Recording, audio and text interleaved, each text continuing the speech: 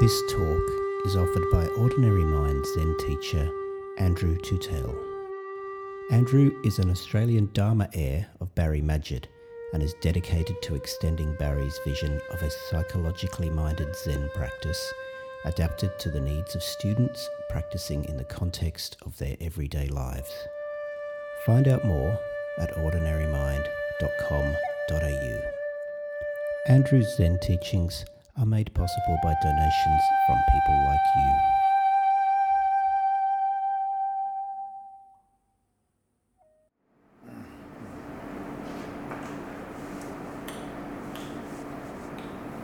I've just recently been watching it's called the Kaminsky Method on Netflix, and it's a comedy series, and about an acting teacher who teaches the Kaminsky Method, and played by Michael Douglas, and his primarily the male friendship between him and his friend, who's played by Alan Alda, and it's a quite funny comedy, well worth having a look at. It's about the aging process, and one of the scenes, there's a Kaminsky, the acting teacher, has a daughter, and she starts dating a man who's around about the same age as her father, and he's retired from teaching, English and history teacher, retired, and he's sort of sitting around, I guess, a little bit at home, and not knowing quite what to do with himself, so his partner suggests, because she also runs the acting studio, that he maybe comes along to do the acting course. So he turns up, and he joins in the class, and it's his first class, and at the end of the class, Kaminsky invites him out to the front of the class to introduce himself and say a few things about himself. And so he starts to give his spiel and starts to talk about himself, and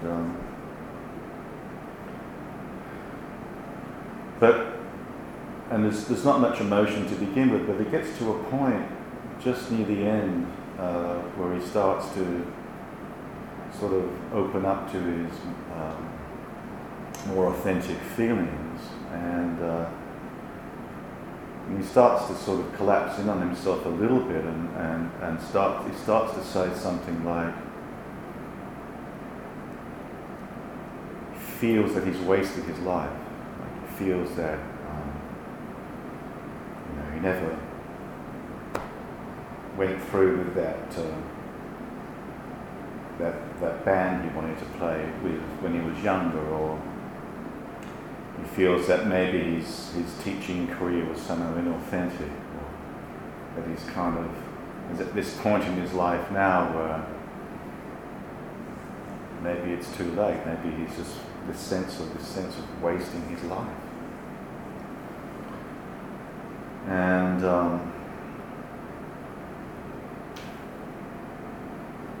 I thought how sad and how strange that is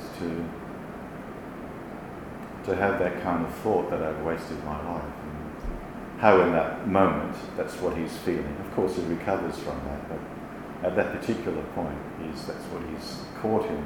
He's caught in the story that he's wasted his life.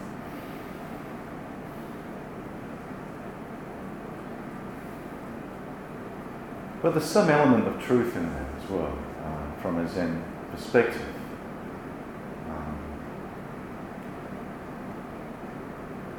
Maizumi Roshi, the Joko's teacher, used to always say, appreciate your life. And from a Zen perspective, I guess it's not so much what we've achieved or accomplished in our lives, but the sense in which life itself is the ultimate value, that being alive is something that most of us seem to neglect in this kind of consumer-driven culture that we live in. It's more important to define success in other terms other than I've really loved my life and I'm still loving my life and I'm still appreciating my life. Even though we know that there will be times when our life will be difficult or hard, and as we move through the life cycle we go through the various stages of development. And each stage of development brings up its own different challenges. But ultimately, from a Zen perspective, it's always this moment right now. Are we appreciating our life? Are we valuing this moment? Because of course, as we all get older, we see that, in a sense, the older we get and the closer we get to death, the more dreamlike our life appears in some ways. Where did it all go? It just disappeared like a dream. So part of our Zen practice is very important to clarify our values and how our values show up in our commitments. And what does it mean to value your life? What are your most important values that give meaning and purpose to your life? And how do these values show up in committed actions?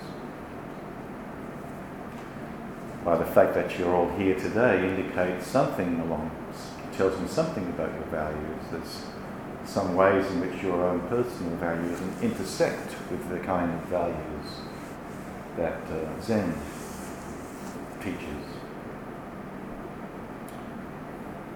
So I started to think about our values and commitments in the context of working on this constitution, which is going to be the foundation for our Sangha. And I decided to include in the constitution the purpose statement of the Ordinary Mind Zen School.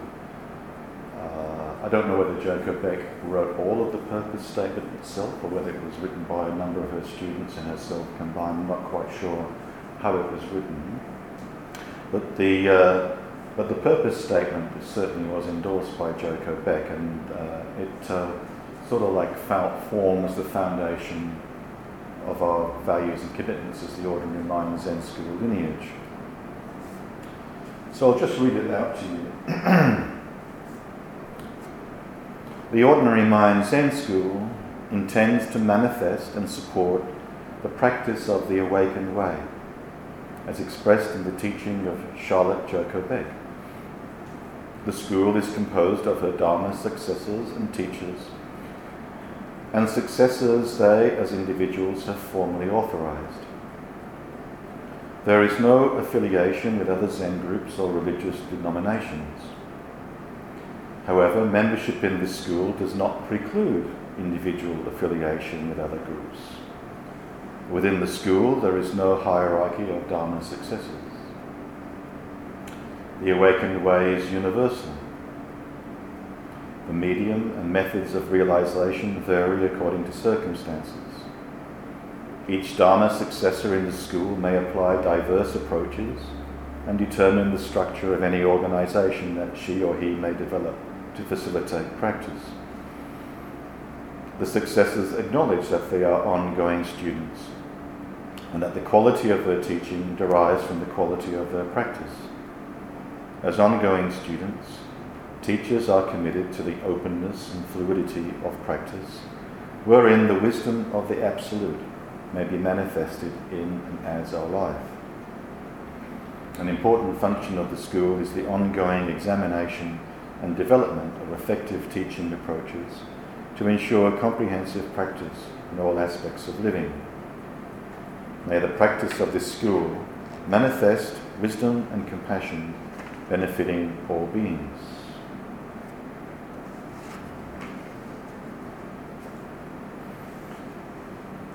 So, one of the questions we've kind of touched on over the past few years has been something along the lines of,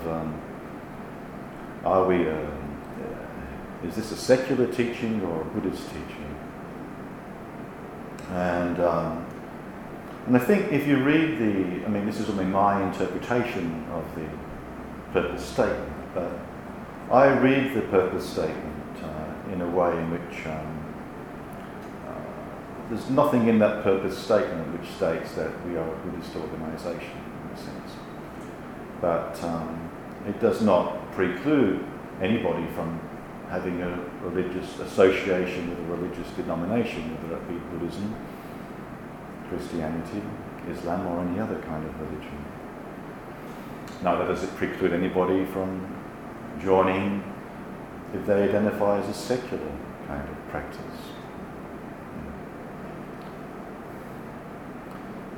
So I've flipped and flopped between the two, but at this point in time, having come to this point where I have to choose in the sense of giving some direction, values and direction to this Sangha, I've kind of like opted more for the fact that, well, let's neither be secular nor Buddhist. I think we're part of a stage in the development of all these various wisdom traditions in the West. We just don't know where it's heading. And I think in some ways we're maybe creating something new, which is not necessarily just secular, because secular also tends to sometimes really get identified with the core paradigm of Western culture, which is materialism. And I don't know if I necessarily want to identify with that. But neither do we necessarily have to identify with Buddhists. I'm not a monastic, I don't wear robes. Joko didn't wear robes, and so on. Which doesn't mean to say we don't honour our lineage.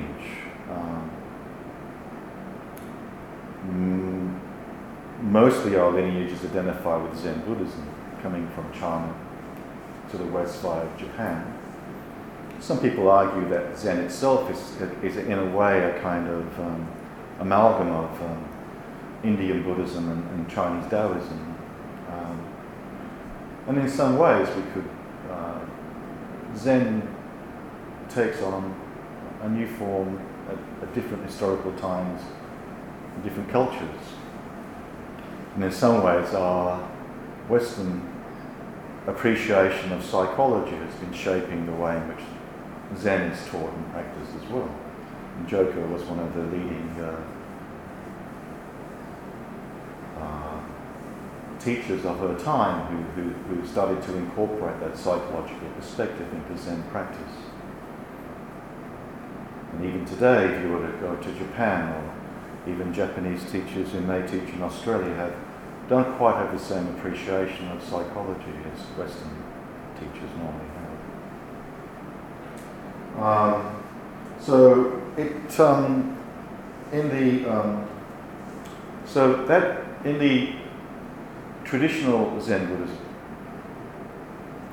one of the important ceremonies is called the Jukai ceremony, and that's the ceremony where in a way it's where one publicly identifies as a Buddhist, and one receives the Jukai means receiving the precepts, literally means receiving the precepts. Now, in some ways, even though Buddhism deconstructs itself and says things like, and Zen Buddhism deconstructs itself and says, if you see the Buddha, kill the Buddha, in other words. But there's a kind of deconstruction which is built into Zen. But I've decided for this Sangha that we're not going to go down the path of a Jukai ceremony. Something that I have sat with for quite a while. Joko Beck, I think, dropped the Jukai ceremony, but many ordinary mind teachers still include it. So Barry does the Jukai ceremony, a number of other teachers do. As far as I know, Greg Howard in Brisbane doesn't do the Jukai ceremony, and I don't think Jeff in Sydney does the Jukai ceremony. So I've decided we're not going to worry about that.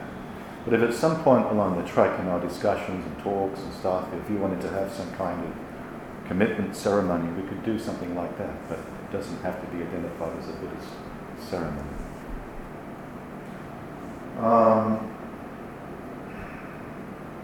Similarly, the question, do I have to identify as a Buddhist to be an ordinary mind Zen student or teacher? Well, clearly the answer is no. I'd have to be neither secular nor Buddhist. And but we still honour our tradition and our lineage. And I think those two are not incompatible. So, what does a kind of ordinary mind Zen values feel like? And I've recently been reading and listening. Who is here familiar with Ken Wilber's work? Ken Wilber's been writing for a long time, and he kind of likes to synthesize things a lot. He calls it integral vision. And his work spans across the whole of human culture and evolution. And I don't know how old he is now, but he'll be getting close to his 80s. I'm not quite sure how old he is. And Ken, I think it was Ken who originated the metaphor about waking up and growing up. And I think he also refers to this in one of his books from 2017, Towards a New Religion, as probably the most significant turning point in Western Buddhism. There's often three turnings of the wheel in Buddhism. The first was the teachings in the Pali school, the Four Noble Truths and the Eightfold Path. And the second turning was the work of Nagarjuna, who the middle way, who taught the kind of emptiness teachings. And then the third turning being the Yogacara school, the consciousness-only school. And Ken talks about a fourth turning in the West, which is this incorporation or integration of growing up into the waking up curriculum. So in some ways, the growing up is just a brief metaphor for the stages of development we all go through, and which applies to spiritual intelligence as well as emotional intelligence, cognitive intelligence. We all go through various stages of development. And one of the things I think that the Ordinary Mind School, whether it's Joko Beck or Barry Magid, my teacher, has been an incorporation of an understanding of these developmental issues into our practice. And we've talked a lot about waking up is not enough. We have to do some work in terms of addressing all our developmental issues, our developmental traumas which can come back and hijack us. And so the work that has to be done on the psychological level to address all the various developmental aspects of our life, as well as the spiritual experience. So in some sense, waking up is a sense in which it's always here, the enlightened consciousness or the awareness, where presence, all the various names it goes by, Buddha nature, Rigpa, it's always here. It's always complete. There's no sense in which that develops. But from a developmental point of view, we have to integrate those two. And I think that's probably a defining characteristic of Western Zen and Western Buddhism in general, but not just Buddhism. I think it applies to secular teachings and teachings that you might find in other religions who are concerned with this kind of non-dual pathway. And I was thinking about how I could, refine the main values of a contemporary Zen path, and I think that to make awakening to our true nature has got to be our number one priority. And that sort of that equates to the first and the third vow that we read out this morning, the four all-embracing vows, or the four bodhisattva vows. And but to also realize that waking up cannot be separated from growing up. So The second vow, in terms of delusions, are inexhaustible. Delusions are sometimes translated as greed, hatred, and ignorance. Or I could just basically call it the way we get caught up in our self-centered emotional reactions, our various traumas. So in a sense, we have to integrate that work in terms of working through the ways in which we get caught in those numberless delusions. And in many ways, that's growing up in a way is a lifelong journey. And there are all different kinds of aspects to ourself that needs to be developed. And to embody this awakening as part of the 4 vows, we talk about embodying awakening, embodying the way of the awakened way. And again, I take that embodying as being really about understanding and accepting ourselves and integrating all our vulnerable and defensive parts. And recognizing that healing from trauma is a lifelong process. And finally, embodying this awakening in our everyday life, in our relationships, and in our families and friendships, and the way in which we get involved in the community, in our work. To me, that corresponds to the first vow in terms of sharing this awakening process and participating in that with all other beings in our everyday lives.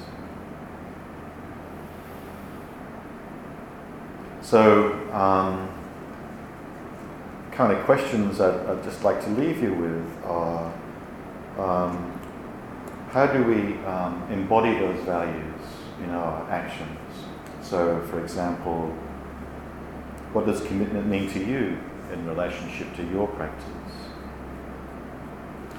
How are these values being embodied in your life, in your work, paid or voluntary, in your involvement in community work, creativity, appreciation of life, political involvement, family, relationships, friendships? And it's really important to ask yourself those questions and bring your sense of understanding what your values are, what your priorities are, what your intention is in coming here. And how is that going to show up? How will that show up in terms of how we come together as a Sangha, and how we support each other, how we create this down under Zen and make it new, make it relevant to our lives, here and now. And we don't see this as being any less than the great monastic traditions. How we see this as being a real, genuine thing.